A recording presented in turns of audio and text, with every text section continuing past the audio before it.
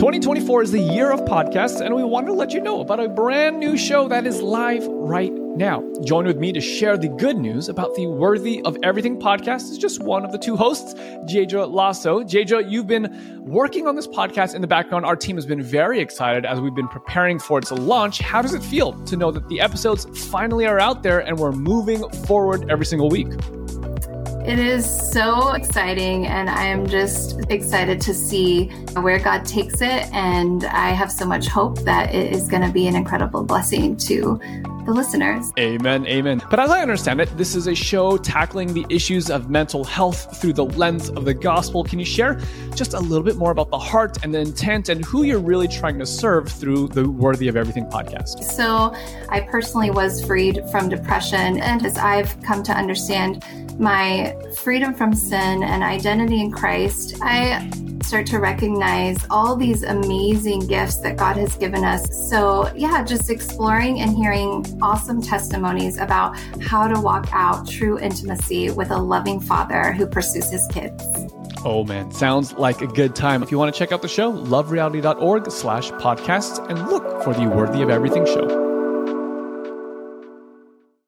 The world doesn't think that the gospel can change your life, but we know that it can.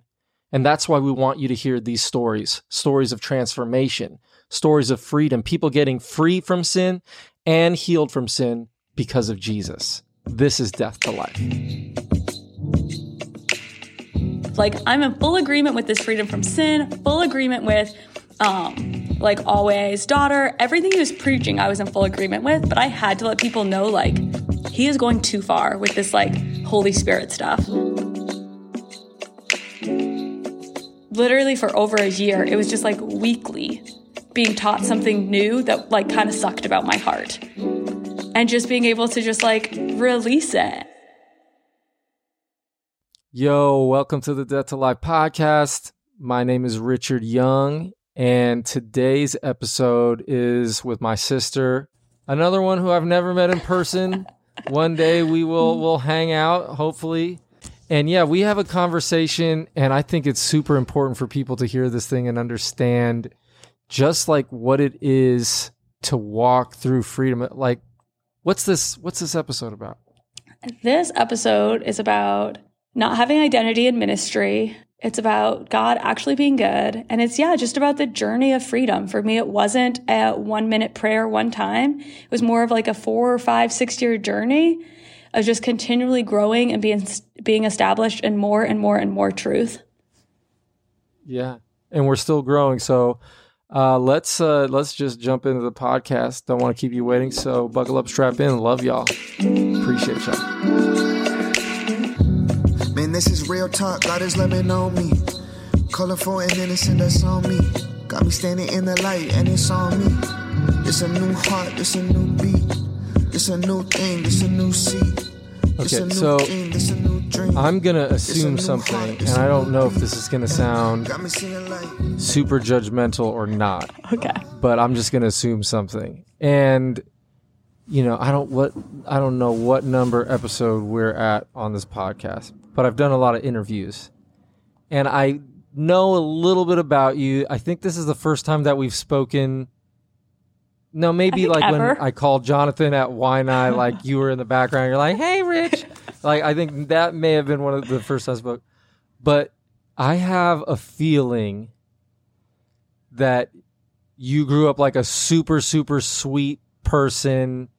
And when we think about freedom from sin and understanding freedom from sin, and I the first question I usually ask in the podcast is who's old Danica?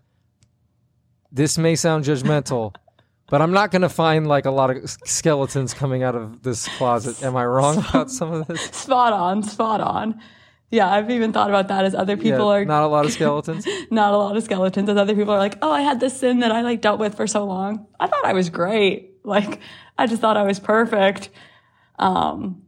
So yeah, for sure for me, it was way after freedom that I even got exposed to anything that was wrong with my heart. So it's kind of the opposite order than I think a lot of other people experience it in. So, so if we go back in time and we find out about old Danica, let me ask you this. like if you thought you were living pretty well and you thought you were perfect, why do you think you had been such a... Okay, explain that to me. I don't even know how to ask that question. Like, yeah. How were you able to live the way you were living? So when I was 9, we moved from Canada, where we were Adventists, but there was like no other Adventists. I think our church had like 15 people. So I went to like Trinity School, and I did this thing called Awanas, which is kind of like Pathfinders, but I think it's Baptist. And like the neighborhood kids weren't Adventists. Like I had a lot of exposure outside of the Adventist world. But then when I was 9, we moved to Worthington, Ohio, where they like made veggie meat, and it was just tons of Adventists. So like I love Worthington. I love Worthington. So good. If you're not Adventist and you're listening to this, do not worry about going to buy Worthington meat. It's not for you. But if you are Adventist, it's very much for you and delicious. Yeah, and you know what it is, and you like luncheon meats. Anyway. Yeah, so suddenly Adventism was just like my whole life. Like I literally, after the age of 9, had like, I didn't know anybody outside the Adventist system anymore. I like went to Adventist school. We did adventures and Pathfinders, and at Adventist church, there was like tons of kids my own age. And that's just who we'd hang out with on the weekend. In my neighborhood, I lived like really close to the Adventist school, and there was like other Adventists in our neighborhood. Like I literally, my life in the States, like did not exist outside of Adventism. My mom was an Adventist teacher when we moved to the States. So we'd have all summer off, and she would be the cook at summer camp. So I'd spend all summer at Adventist summer camp. And like, I just had no life outside of Adventism, and I loved it. Like my childhood was so good. Just like so safe and so like just filled with love. But I definitely grew up just with like expectations of what like thriving ministry was. Like I picked up from the adults that they like loved when our Adventist school was doing really good and when there was like really high numbers. And they loved when like everybody was in Pathfinders and the Pathfinder group was like winning Bible Bowl or whatever it was. It was like, this is success. This is God's blessing. This means our community's doing something right. And it was all these like, what word do I want to use? Just how they were rating success. So I could see like, this is success. This is like the blessing of God. So to me, it was. I bet you killed it in the Bible Bowl, didn't you? You know, it might have made it to like the second or third round, but then people had like the whole book of the Bible memorized, and I didn't have time for that. They were like too into it. People had the whole book of the Bible Bowl was on memorized. Yeah, people were intense about that Bible Bowl. And I loved Adventism, but I didn't love Is that cool? It was for some Pathfinders, I guess. But like, is this what we're about? Like... Yeah, so I guess even back then I knew the Bible like probably wasn't that good, where I was like, why would I want to memorize the book of Revelation? Like that does not sound fun. I just want to go like camping with my friends and earn honors and not memorize the book of Revelation. Mercy. So yeah, just a lot of just observing ministry and loving the ministries that I was in. And just observing, how adults reacted and how adults, I don't think anybody ever like tried to give me distorted views of God. It's just all a bunch of things I just picked up by like watching Adventist culture and just naturally like being a perfectionist and being a rule follower. So I just figured out my own views of like what God should be or what the blessings of God would look like. Let's talk about this for a second, and let me see if I'm understanding what you're saying. So the Adventist culture that you grew up in was about, not totally, and like you said, you super happy, wonderful home, safe, but also success was like, this is what it looks like, and so we're going to go after, like, what's the word am I looking for? What word am I looking for? Like awards or like accolades or what is it? Yeah, it was just, that's a great question. It was something just about like being the best and like being as good as like what the world could have to offer or what the Christian school down the church could, or down the street could have to offer. It was just like knowing like we are the best product, or at least people are believing that we're the best product.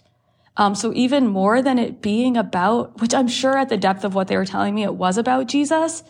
But I feel like even more than that, it was just like something so important about being in a community that seemed to be thriving. Like that seemed really important and something that we were just really proud of. And I definitely benefited from that.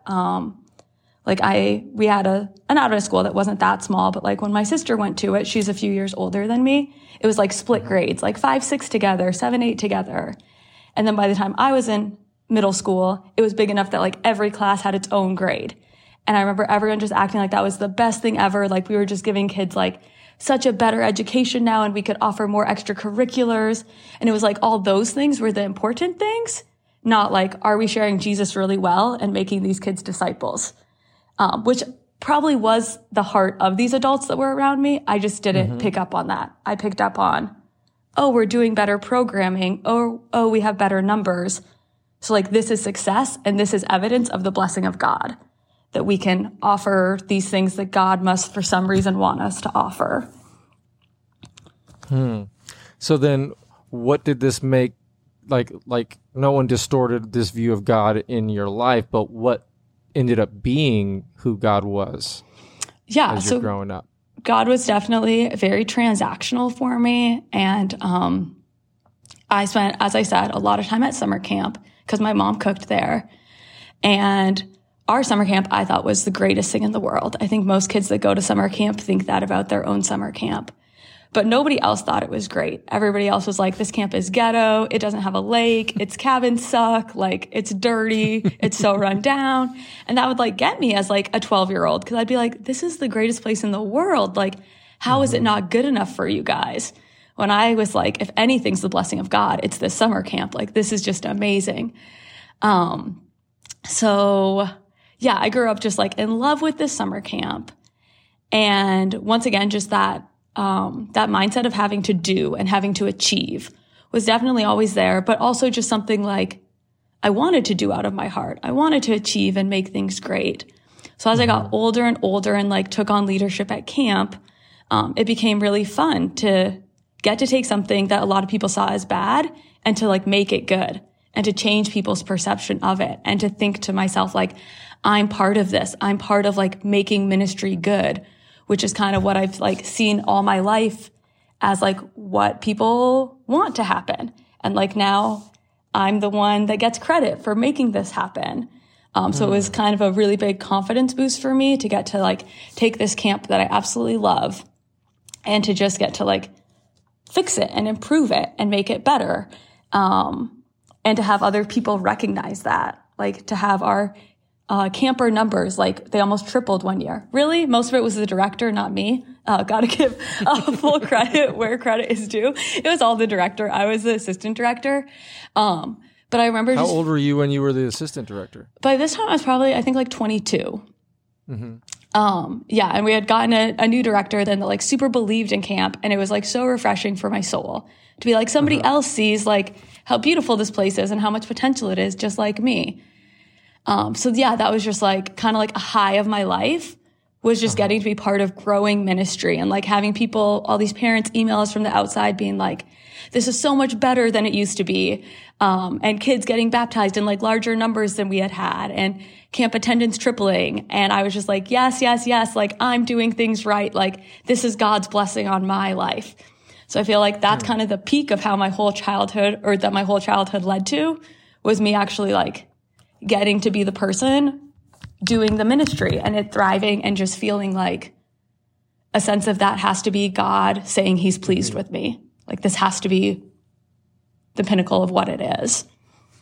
So when you went to Southern, you did education, you got out of that, you got a job. You're saying you're 22 working at camp.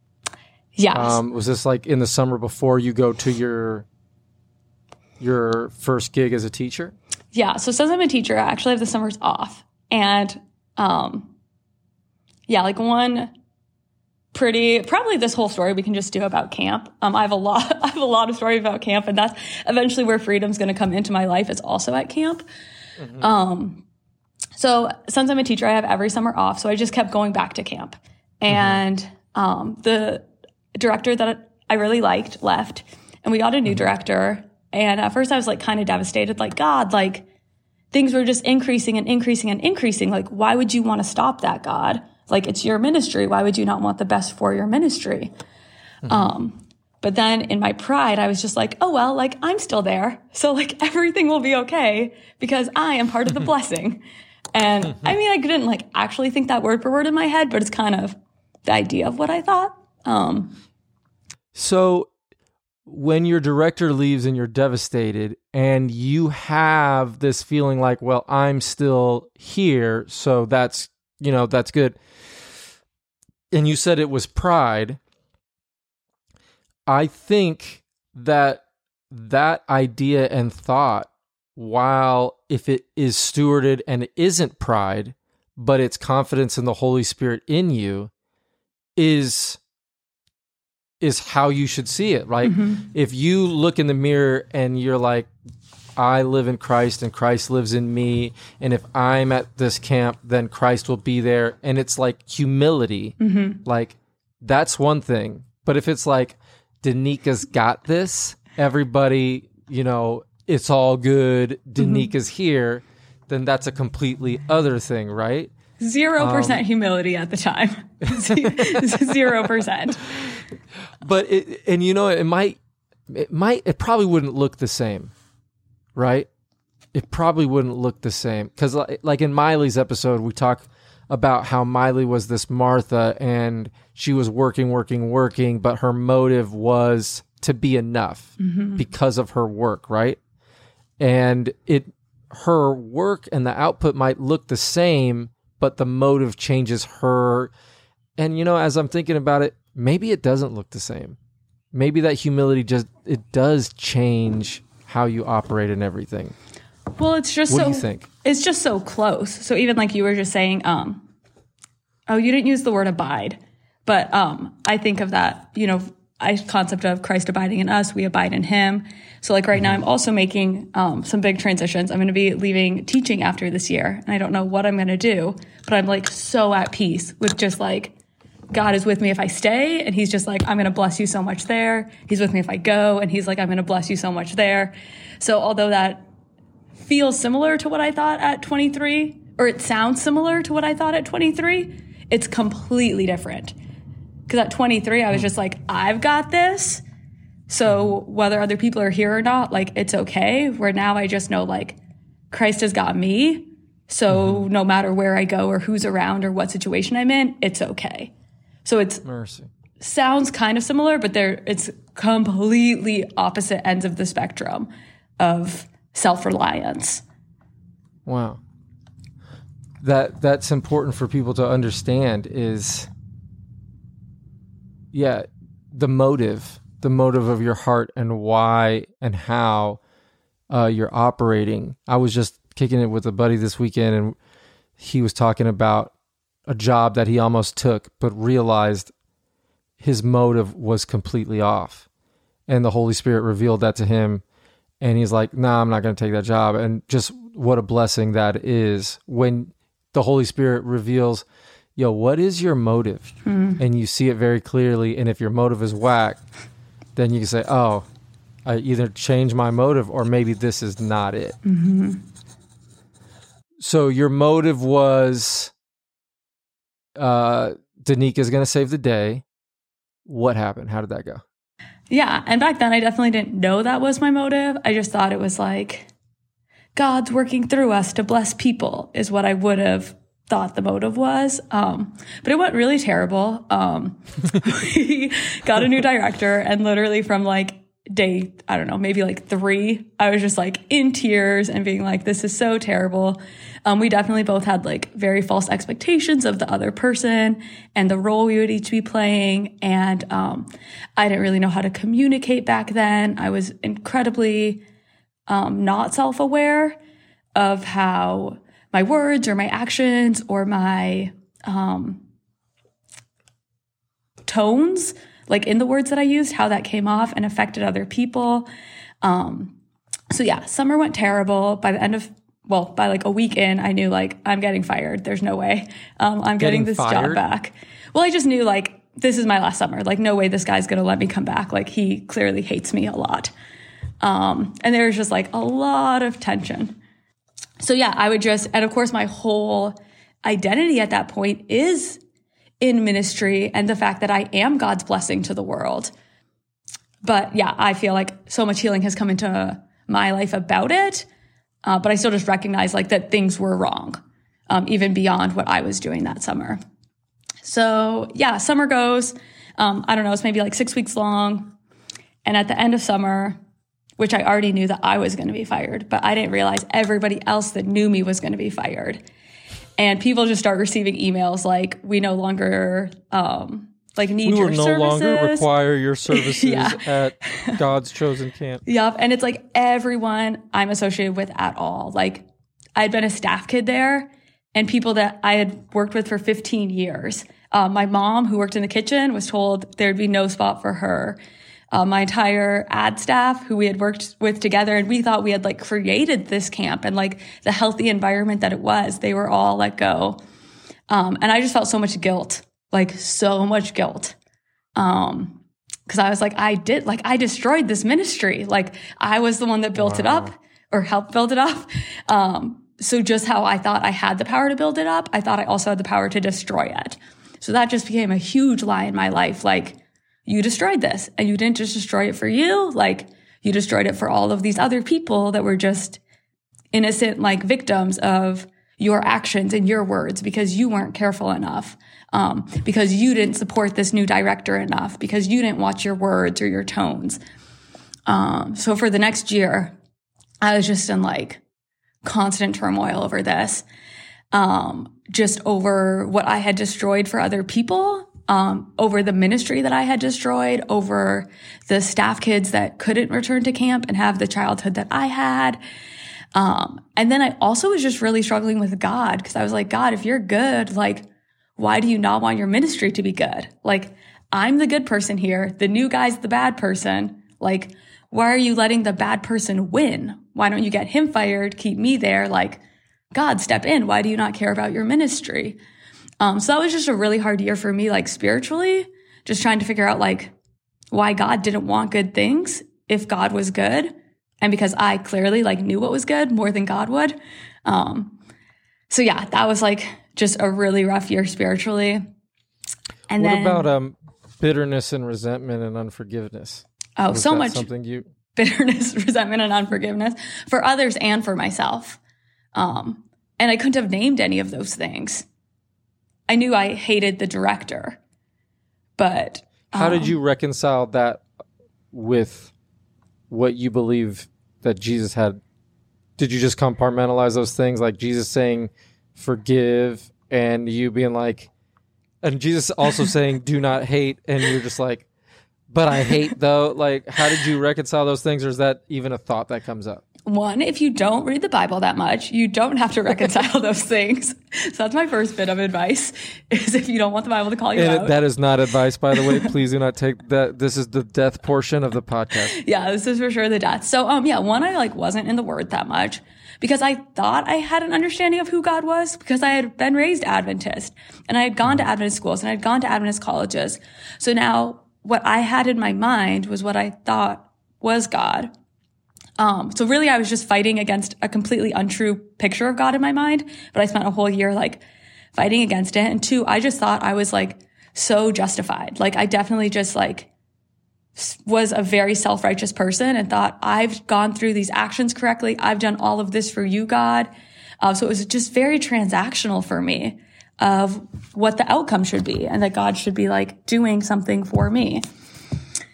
Can I comment about how when we're in deception, we believe a couple things at once and we don't know we're believing them about the same thing? So, for example, you are feeling guilt, condemnation, and shame that you destroyed this ministry that you had worked so hard. And then at the same time, you're self-righteous and you're bitter, resentful, and unforgiving to the person and the whatever, and you're having both of these thoughts at once, and not really confronting yourself about any of these thoughts. It's just a whole big ball of bad. Mm-hmm. Is that correct? That's spot on to what that year of my life was.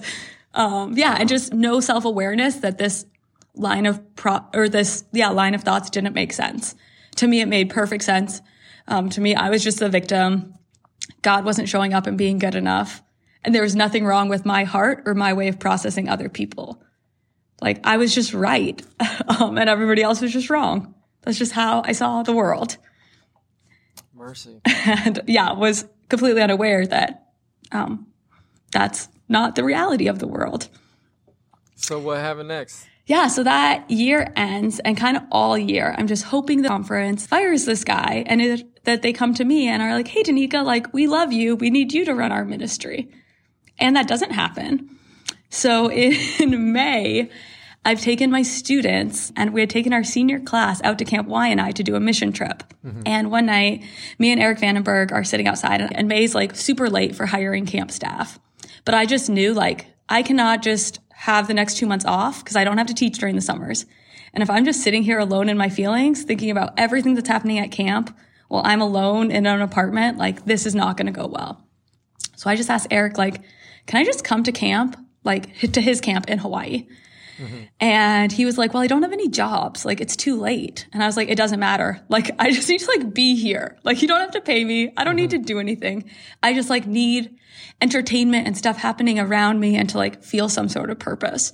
So that's 2016. So he graciously agrees to let me come to camp.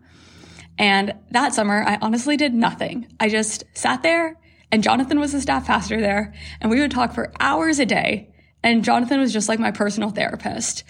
And would just, like, listen to me talk and cry and try to, like, encourage me and just, like, speak truth over me.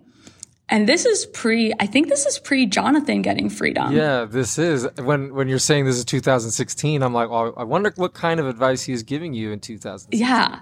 But Jonathan's starting to get onto these, like, truths. So we have staff worship every night. And he's already got the, like, always son sermon down. The fact that it's the citizen from the other country that gave him the identity as prodigal, and that he had to return as a slave and not a son. And he already had down, the sermon where he outlines the children of Israel coming out of Egypt, but then it's the sanctuary. Like, he draws a box around it, and it's the sanctuary. So he already had that one. That's the first one. That's not one. And the fact of, like, where is Jesus bringing them? Jesus is bringing them to himself. Right.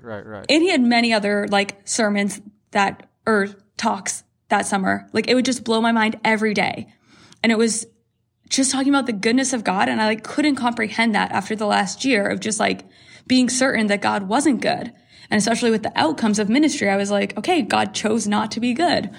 So Jonathan is saying these things, and he'll preach, and either that night or the next day, I'll just, like, roll over, like, trying to process it all in my mind, just talking to him in circles for, like, hours.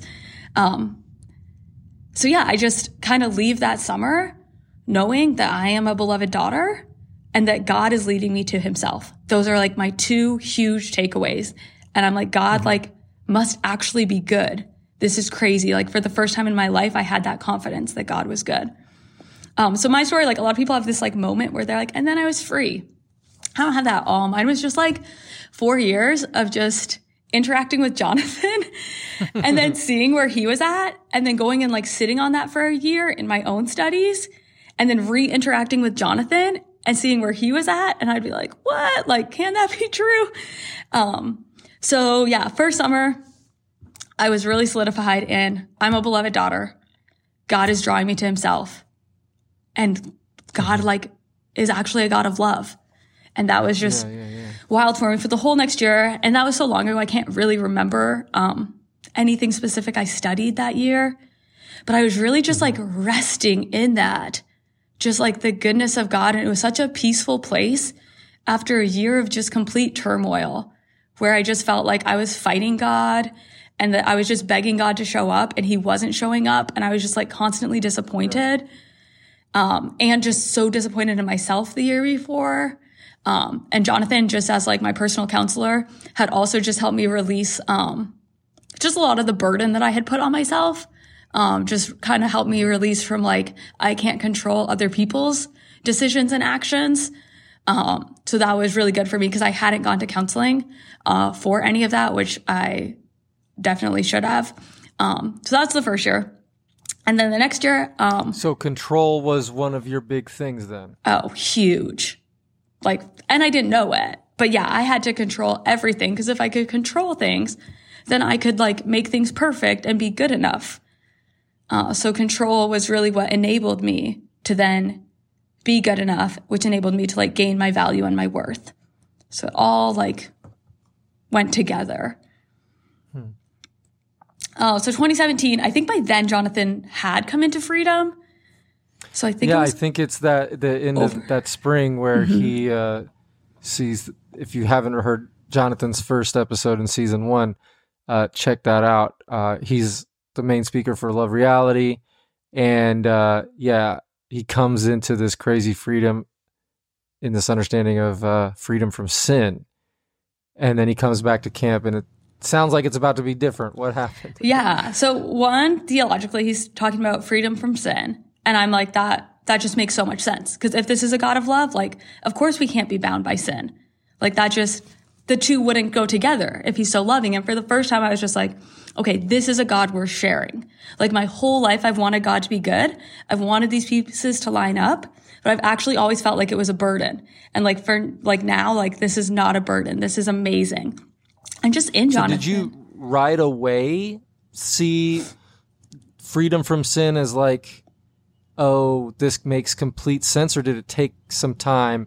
And like, when did you see, like, Danica, I am free from sin? How long did that take? That's a great question. This is like trying to remember 5 years back. So I think I accepted it pretty quickly, but I accepted the idea of being free from sin. I still didn't actually know any sins in my life that I needed to be free from. Even though I was like, had spent a year resting and being beloved, like I still it was like 2 years after this that God really started like revealing my heart to me. Like we were really on the slow game for this.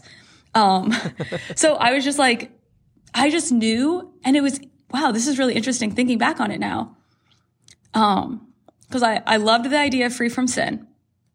I think that with that came like freedom from like shame and condemnation. And I think that's what I latched onto even more.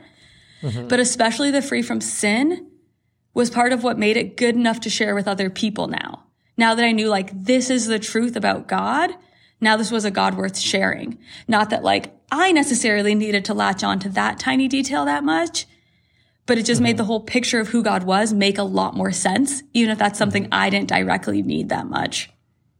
And just in So did you start sharing that? Yeah. So for sure by then, like I came back to Arizona and it was just like too good. Like I was like, this stuff is so good. I've got to start sharing this. And we have like a young adult Sabbath school at our church. And I just think like everyone's going to think this is the best thing ever.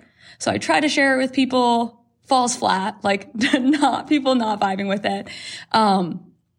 But I just like keep inviting people and keep trying to study the Bible with them. Cause to me, I'm like, my life has changed, but at that point, nobody else could really see it. Nobody was like affirming that my life seemed changed. People that were at camp with me, yeah, but not people back here in Arizona. They'd be like, oh, like, are you different? And I was like, I feel so different. And so when you bring up freedom from sin in Sabbath school, was it like one of those Sabbath school comments that people are like, yeah, cool. All right, let's keep reading. Like they just like gloss over it, or were people pushing back on the idea? Yeah, some would be like, yeah, cool. Or I just knew that their reaction wasn't enough that they actually understood it. Like I knew like, if you guys actually understand what's happening here, like you'll be more excited about this. This is a bigger deal than you're acting like it is. Or they'd just be like, yeah, like we know that, like we've read Romans. And I'm like, but do we believe this? Or there would be a little pushback from some people. And then I wouldn't know what to do with it because I wasn't very established. So I would just be like, but it says this, like right here, it says this. And back then now I've like read the New Testament So I know like it says it here and here and here and here and here and here. But back then I was just like, but that's not what like this one verse says. So like, how are we just going to ignore this one verse? It's the most frustrating answer, I think, is when someone says, we've known this. Yeah. And I'm like, I don't think so. Like, if you have known this, why didn't you tell me? Like, why? Like, what do you mean we've known this? Mm-hmm. You've been walking in freedom from sin. Like, that's your relationship to sin. You know, and when they say that, I'm like, oh, they don't understand that this unlocks everything. Mm-hmm. Like, this is the gospel. And I've said this before. I'm not sure if I said this on here. When a couple weeks ago, we're in Colorado, or a couple months ago, and I'm constantly, you know, I love history, and I love like the story of why things happen and how they happen. And I'm talking with Jonathan about recording his second episode because I want to hear the history of like his mindset and how, you know, these sermons for Love Reality got prepared. And I'm like, man, it's just like, it's really cool that the first one is freedom from sin, because like that's like a really good place to start so that people. And he's like looking at me, and I think Christian was agreeing with me, like, yeah, man, that's a good place to start. And he's like, guys, that is the only place to start. Like, he came to free us from our sins, and now we're free from sin. And both Christian and I are looking at each other like, oh yeah, well, yeah, that's facts. Like, yeah, we had to agree real quick because like, I thought it was just like genius move, but no, it is the only place to start. If we don't understand freedom from sin, we don't understand the gospel. Mm-hmm. And that's why it unlocks the rest of the gospel, right? Mm-hmm. Yeah, for sure. Yeah, and that's very interesting for me to think about, because that's not where it started for me. For me, it started at beloved daughter. So yeah, that's actually something like, I get that he's saying that's the main point. And that there's no completeness in freedom, without that. Well, I mean, I think you seeing that you were a beloved daughter allowed you to see freedom from sin, because that makes sense about God. Mm-hmm. I mean, we don't all get the first thing first, but when we say, oh, the first night of Love Reality is freedom from sin, I think the whole point is Jesus came to free us from sin, so all of these other things are now true about us. And when we read the Bible, now all of these other things can be true. Mm-hmm. And if you needed to see that you were beloved daughter first, well, that's just the Holy Spirit saying, like, this is what she needs to understand first. Mm-hmm. Yeah. But the crux of the whole thing is, like Revelation 1:5, he came and he freed us from sin. Mm-hmm. Right? Oh, yeah, for sure. Like, if he loves us as daughter but can't free us, then that's like a not very fulfilling and satisfying God. If he's just like, I love you a lot, but you're stuck down there, nothing I can do about it. Good luck. And you also have a sinful nature, so I need you to be like this, but you're created not to be like that. So good luck. Good luck. So yeah, fully agree there. So 2015, 2016, 2017, 2016 was the first year I met Jonathan. 2017, Freedom from Sin. 2018, I go to LRT for the first time. And from the pulpit, Jonathan's preaching like just the normal LRT series. I'd listened to it online. We had basically gone over all of those things at summer camp before. So I'm like vibing with it. Also, even though I've just heard it, I am like desiring to teach it to others. So the more you hear it, like it just gets like more ingrained. And I now at this point know like, okay, this stuff's in Galatians, the stuff's in Ephesians, it's also in Philippians, it's also in 1 John. Like I know it's other places. So I'm getting more excited that like, it's not just the Romans that Jonathan's teaching. But not from the pulpit. Jonathan's now super into the Holy Spirit.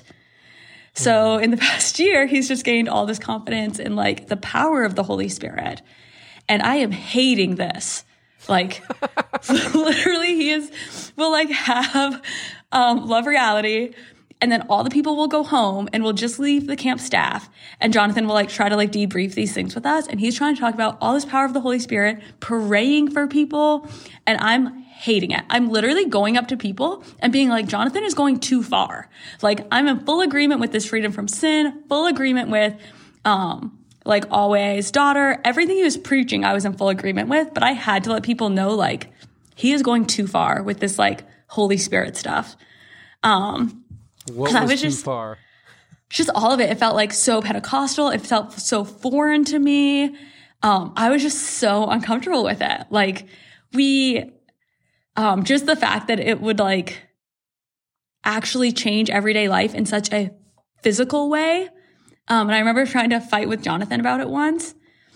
And he was like, oh, dang, you're going to have to edit this part out. I can't remember what exactly he said. But it was something just like, oh, like, do you wish the miracles of God weren't physical acts? Like, would that make you feel more comfortable, Danica? I was like, oh, dang it. Like, yeah, I guess we do need things to be like physically manifesting in front of us. But I was so uncomfortable with it. It was just so different than the Adventism I had been raised in.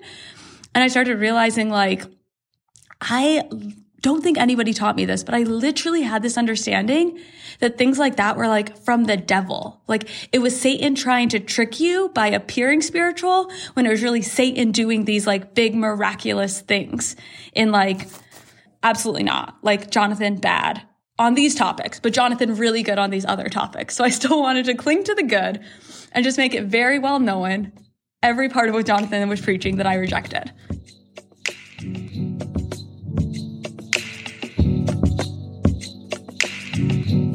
Danica, what are you vibing with lately that has been blessing you spiritually that you would want to recommend to somebody? Yeah, I've been vibing with The Move. Yeah, it's so good. They're going through the book of Genesis, and it's just amazing because they take all these stories, and it's stories you've heard before if you were raised in the church. It's stories that you know. And the speakers on this just show like time and time again how this story actually shows the love of God. And it has just blows my mind every day. I love listening to it in the morning. Yeah, it just addresses really deep questions that we have about the character of God. And that's been a really big blessing for me. All right, yeah, check out The Move with Justin Koo and a bunch of other awesome people.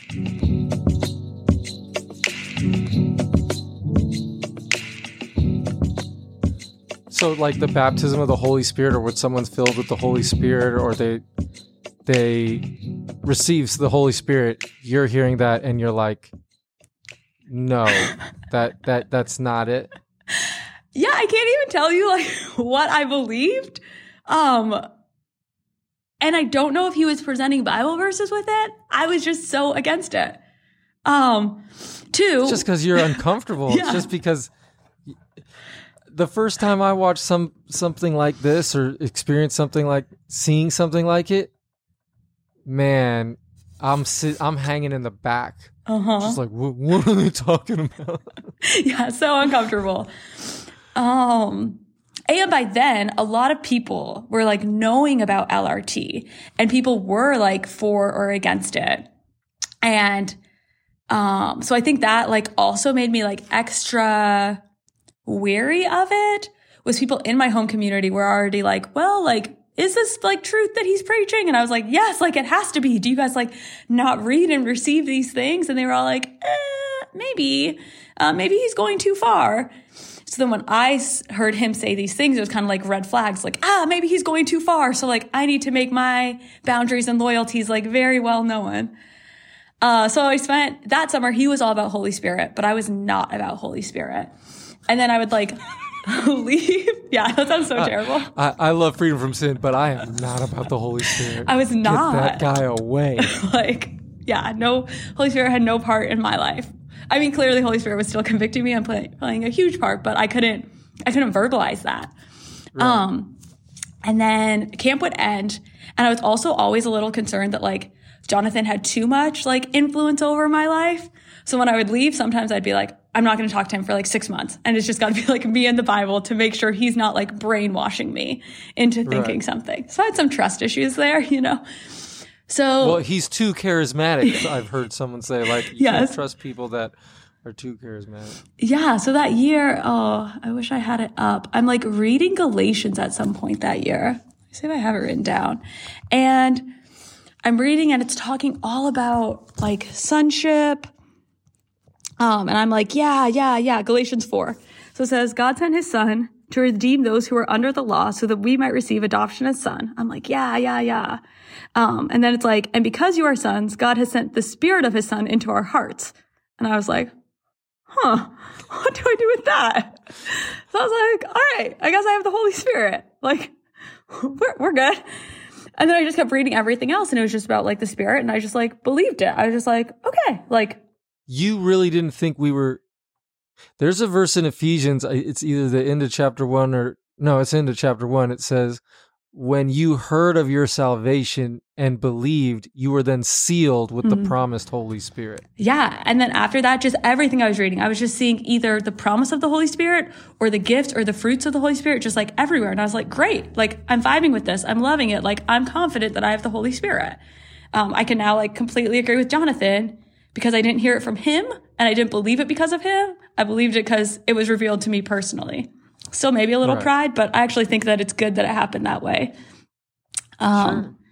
And you know, like, this is why it's important to test everything and not with like a spirit of fault finding or a spirit of an analytical spirit or devil's advocate. Like, if you hear someone preach something, open up the book, you know, read it in context, have an open mind, ask the Holy Spirit to guide. I don't think that is analytical or devil's advocate or you know, fault finding, but the truth is going to hold up. I promise. Like, we don't need to be afraid of the truth or defending somebody from, you know, it's there or it's not. And if it's there, right? Yes. I think it's 1 John that even says like, you don't need people to teach you. Like, right. The Holy Spirit. So it's just like, and it's just so much more intimate and beautiful when it's revealed to you, like in secret place, one-on-one, rather than, just being like, oh, I heard a sermon. So like I went with it because the guy told a really good object lesson. And I guess that same summer, 2017, when he was talking about Holy Spirit and I wasn't vibing with that, he was also talking about false agreements. And I was vibing with that. This is 2018, by the way, right? 2018. 2017's Freedom from Sin, 2018. Holy Spirit. Okay. So he's talking about false agreements, just like lies that we've accepted with ourselves. And that was super powerful for me to just start really naming like lies I had about myself and about God and just like naming them. Because before I'd never just been intentional about my thoughts and my beliefs. I'd kind of just let life happen around me. So it was still just really, really powerful to like name and dismiss lies in my life. So by the following year, 2019, the year before. What was some of those COVID. lies? What was like, we can't let you get by without that. Man, what were the lies? So a lot of lies just about like, if God is good for me, if God is good at like being God, my positioning and identity, like whether it comes from relationships or me doing a job well or me doing ministry well, just that none of that adds value to my life, that none of that adds identity to my life. So I was getting really solidified in those things, even though I didn't believe in the Holy Spirit. I was just very solidified in being good and my whole identity just coming from Christ and me not having to work towards anything. And that brought even just like deeper levels of peace into my life, where I could, I was now at camp. I was the assistant director at this new camp now, but it was just a completely different experience. Even though it seems so similar, just in my mind, how I was experiencing it was so different. So I leave for a year, realize I have the Holy Spirit, accept it, love it, read it all over the Bible, all over the New Testament. Holy Spirit, Holy Spirit, Holy Spirit. I'm confident that I have the Holy Spirit. 2019, we get back to camp. I think we do another LRT. It's great. I'm vibing with everything.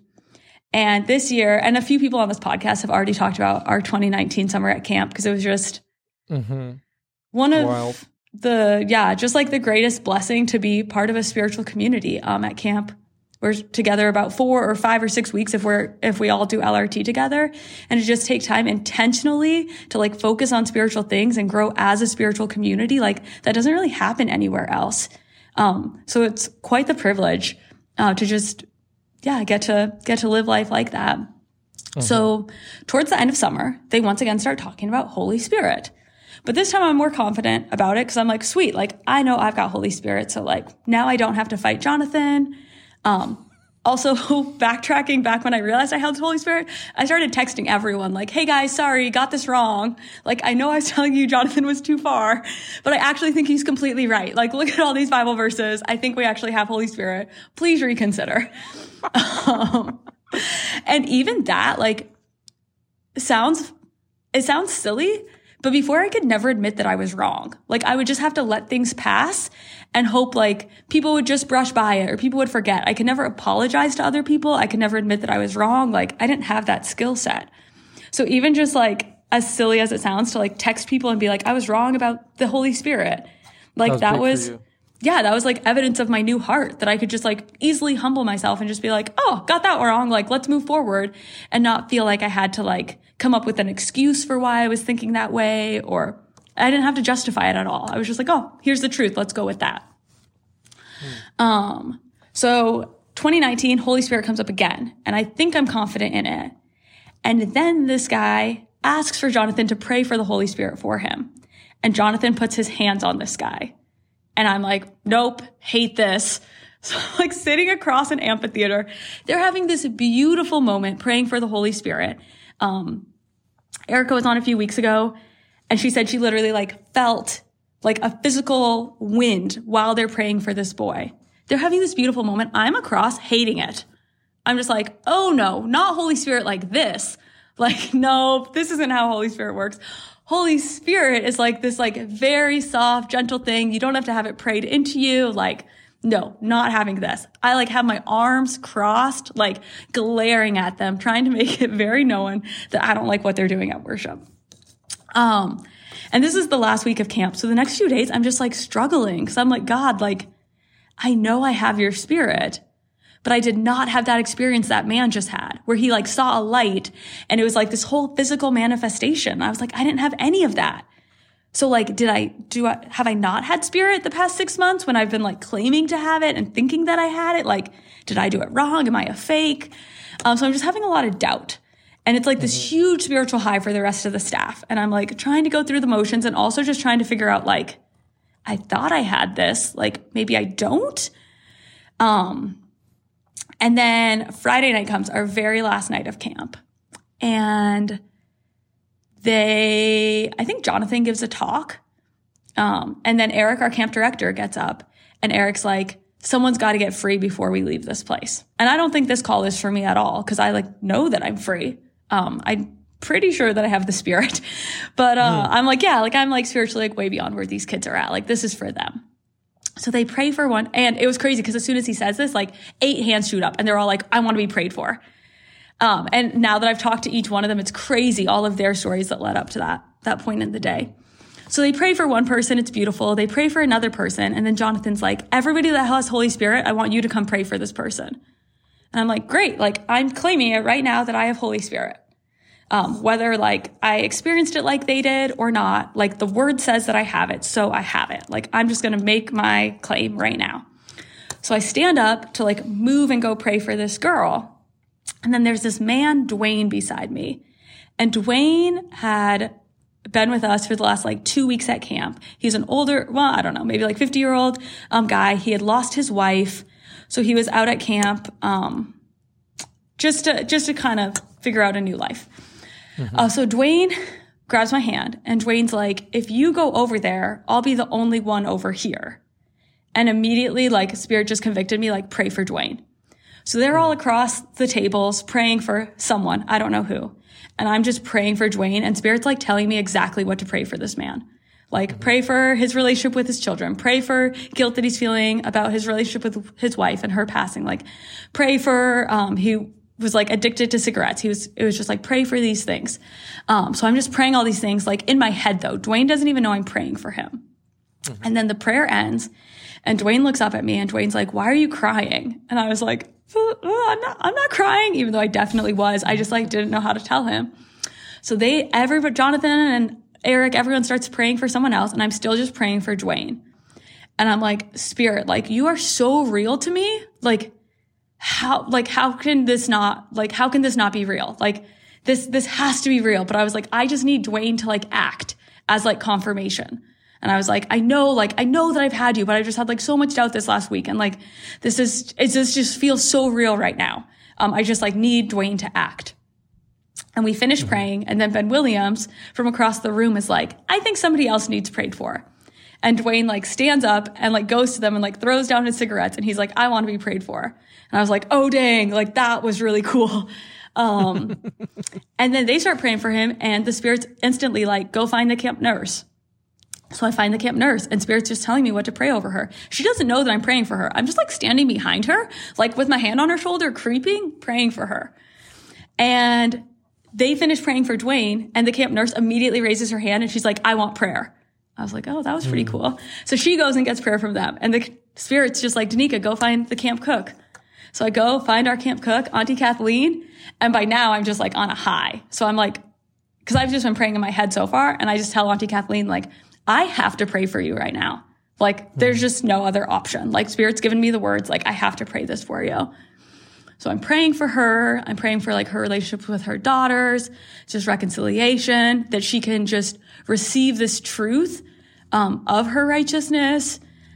And we open our eyes, and now her daughter and like the whole camp staff is in front of us. I was like, because I was praying out loud. And they all start praying for her. And it's just like a super beautiful moment between the small mother and daughter.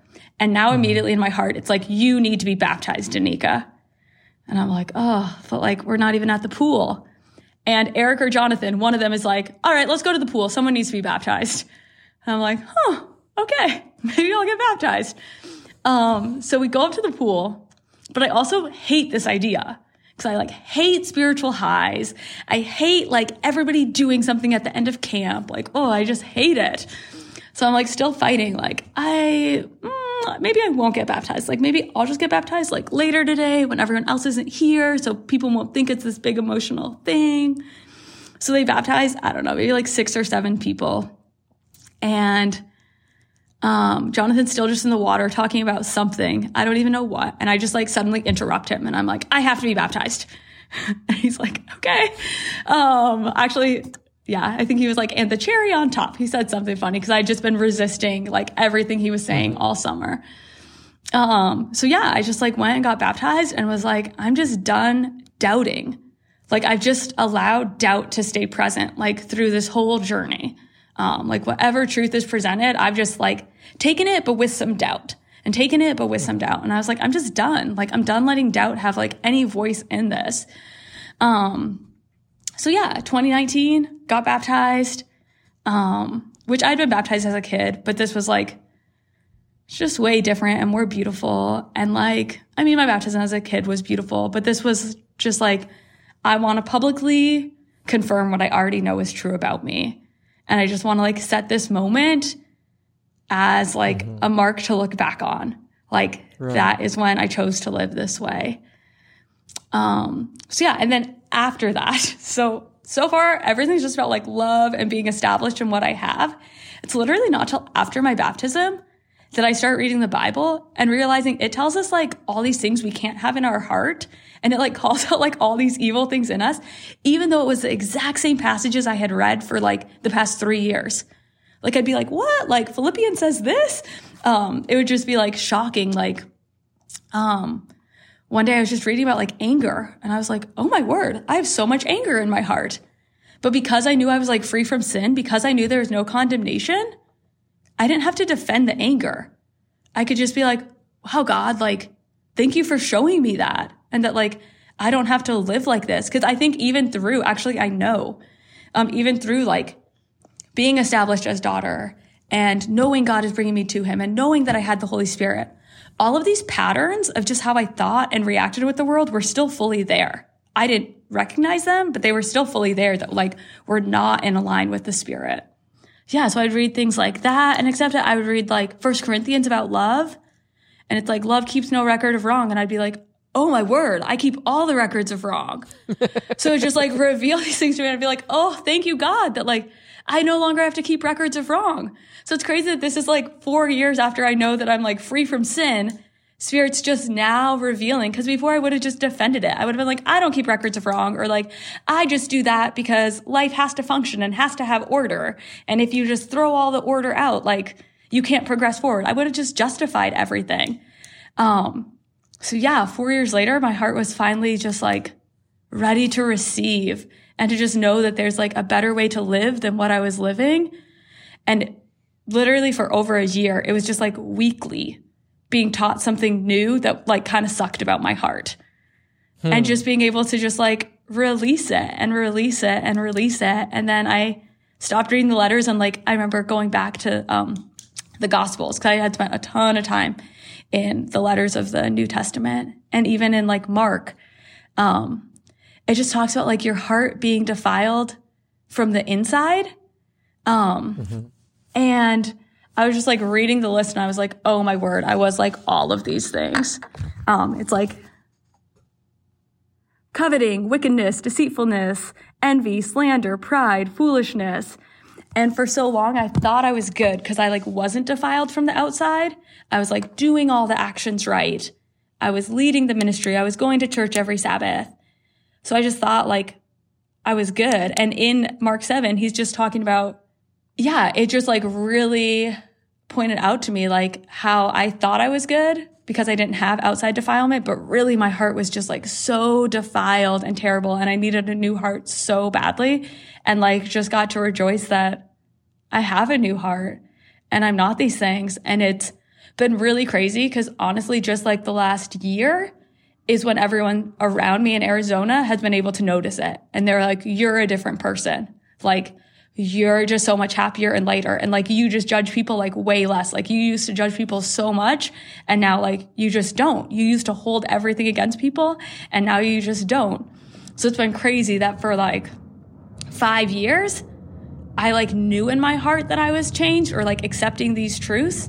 But it took, yeah, just like a crazy different timeline than what others experienced or what I thought, for Spirit to really reveal to me what that sin was in my heart, what the death was. I didn't know what the death was, so I couldn't like fully die to it, if that makes sense. Yeah, that makes sense. It's kind of like, but you didn't go chasing after lies.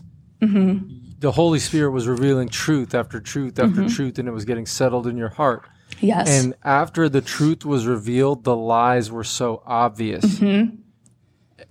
And I think sometimes people start to go search for lies. And I was talking with someone this weekend, and we were talking about anger. And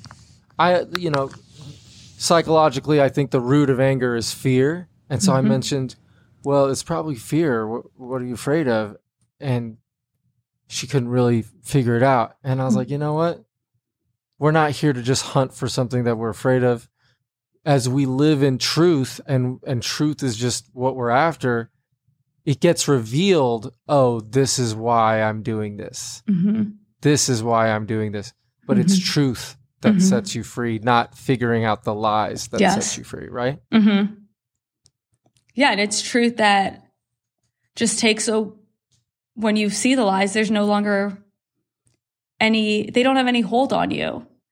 Where before I would have seen those lies and needed to defend why those lies were in my life, that I was the victim of those lies or something. But when there's truth, it's just like, just from such a loving place where you know you're just being called to something higher and not being condemned because something stayed in your life that long.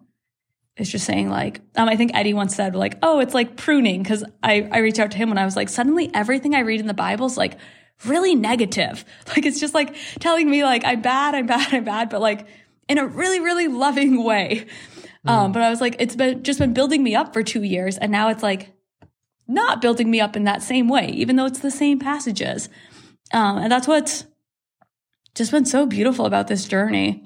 I think back to like, as a kid, I just wanted God to be good. And I wanted to want God. Like I wanted him to be a desirable God. I wanted to enjoy devotions. I wanted to read my Bible, but I didn't enjoy any of that. And to now just get to experience like the intimacy of going back to the same passages over and over again, and for him to just reveal like different things every single time, and for him to just intimately know like what I need. Like he knew that I needed to be established in just his love and his goodness before he could tell me anything that was wrong with me. He knew that I needed to experience Holy Spirit in just this like incredibly gentle, like personal way. Because if Jonathan had tried to pray Holy Spirit into me and a bright light had shown, I would have like freaked out and hated it all. So just that he was like so intimate with me to just be able to like reveal all these truths in a way that I could handle and receive it. And like, there's just no cooler thing or like greater love than to be able to experience that.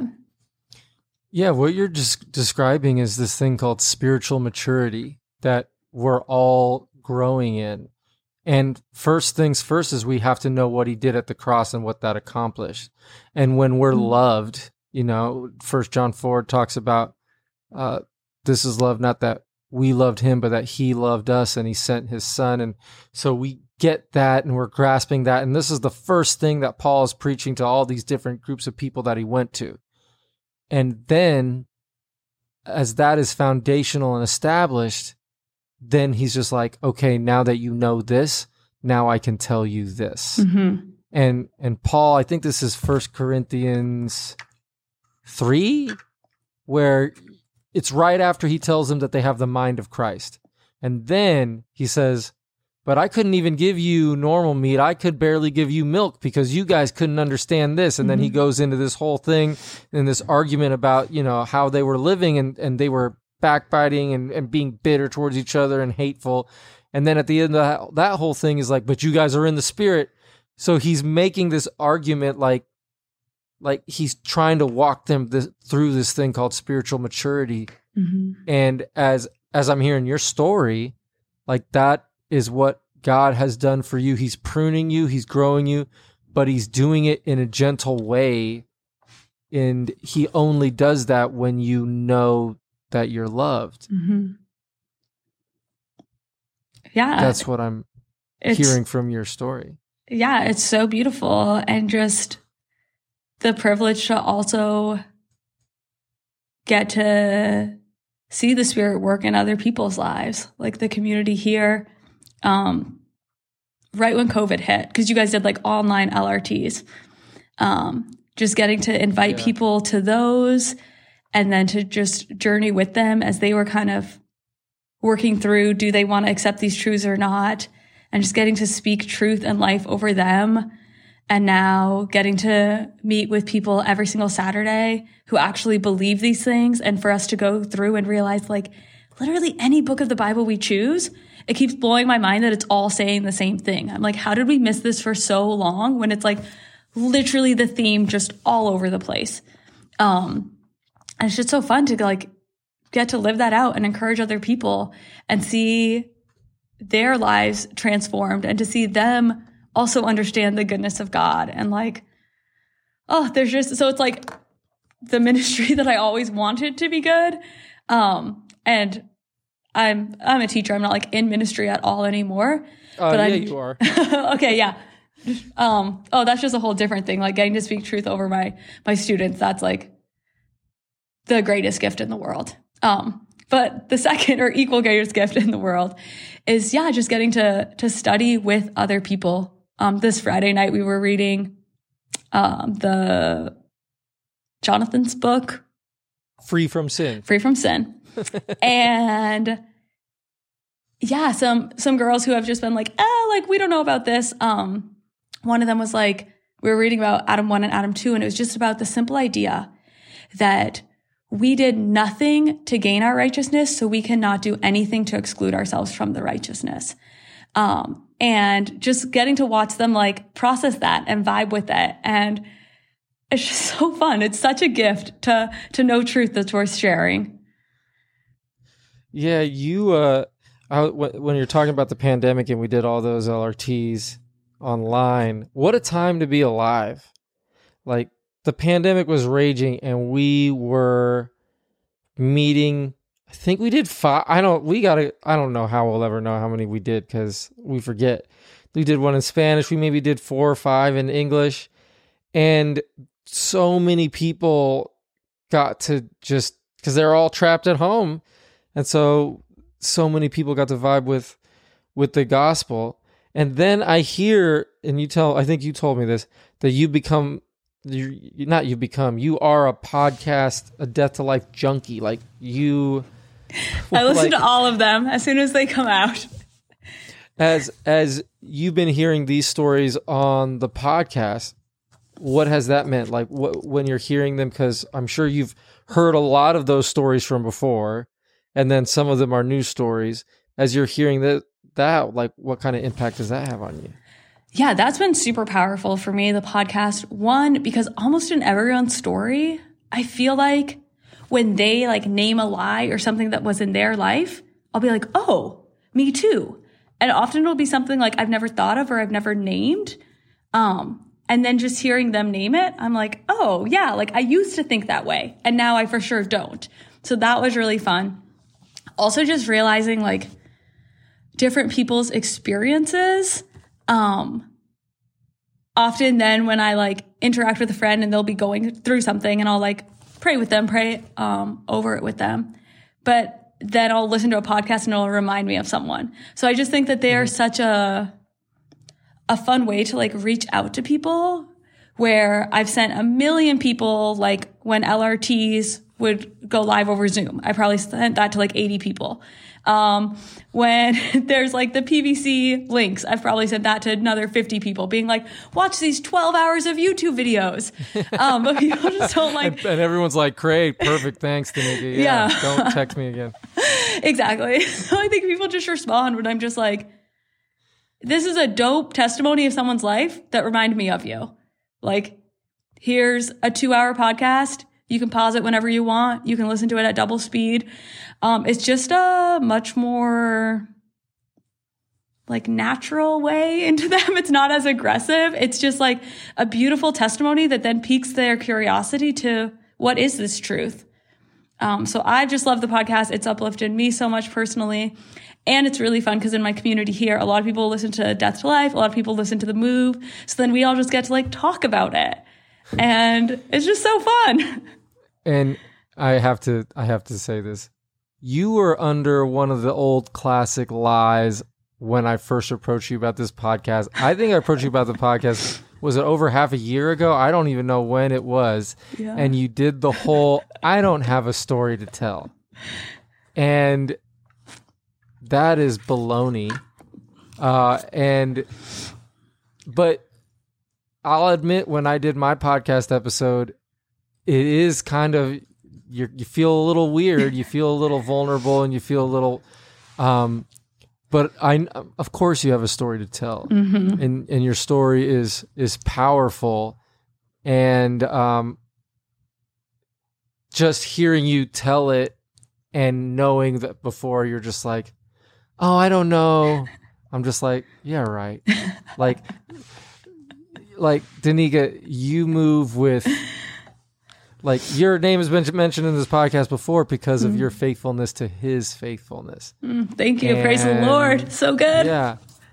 And no, yeah, you're a force because you just believe.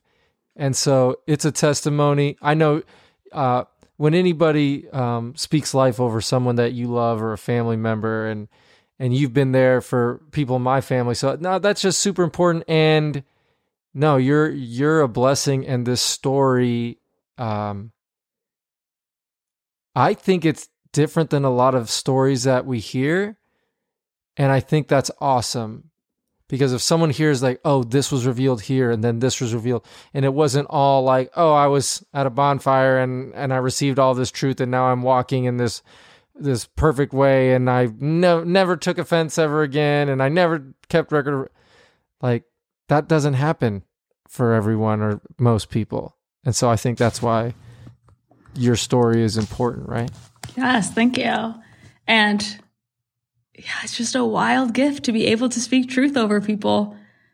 Like, I can't get over how good it is that, yeah, people can just walk into church or end up at dinner with us, and we just get to share this amazing, like, life-changing truth with them. It's such a good life to live. Yeah. Let me ask you this and then we'll wrap it up. What are you growing in right now? What is he teaching you in this chapter? I think right now I'm just your life growing in peace, in just assurance that I don't need to control anything.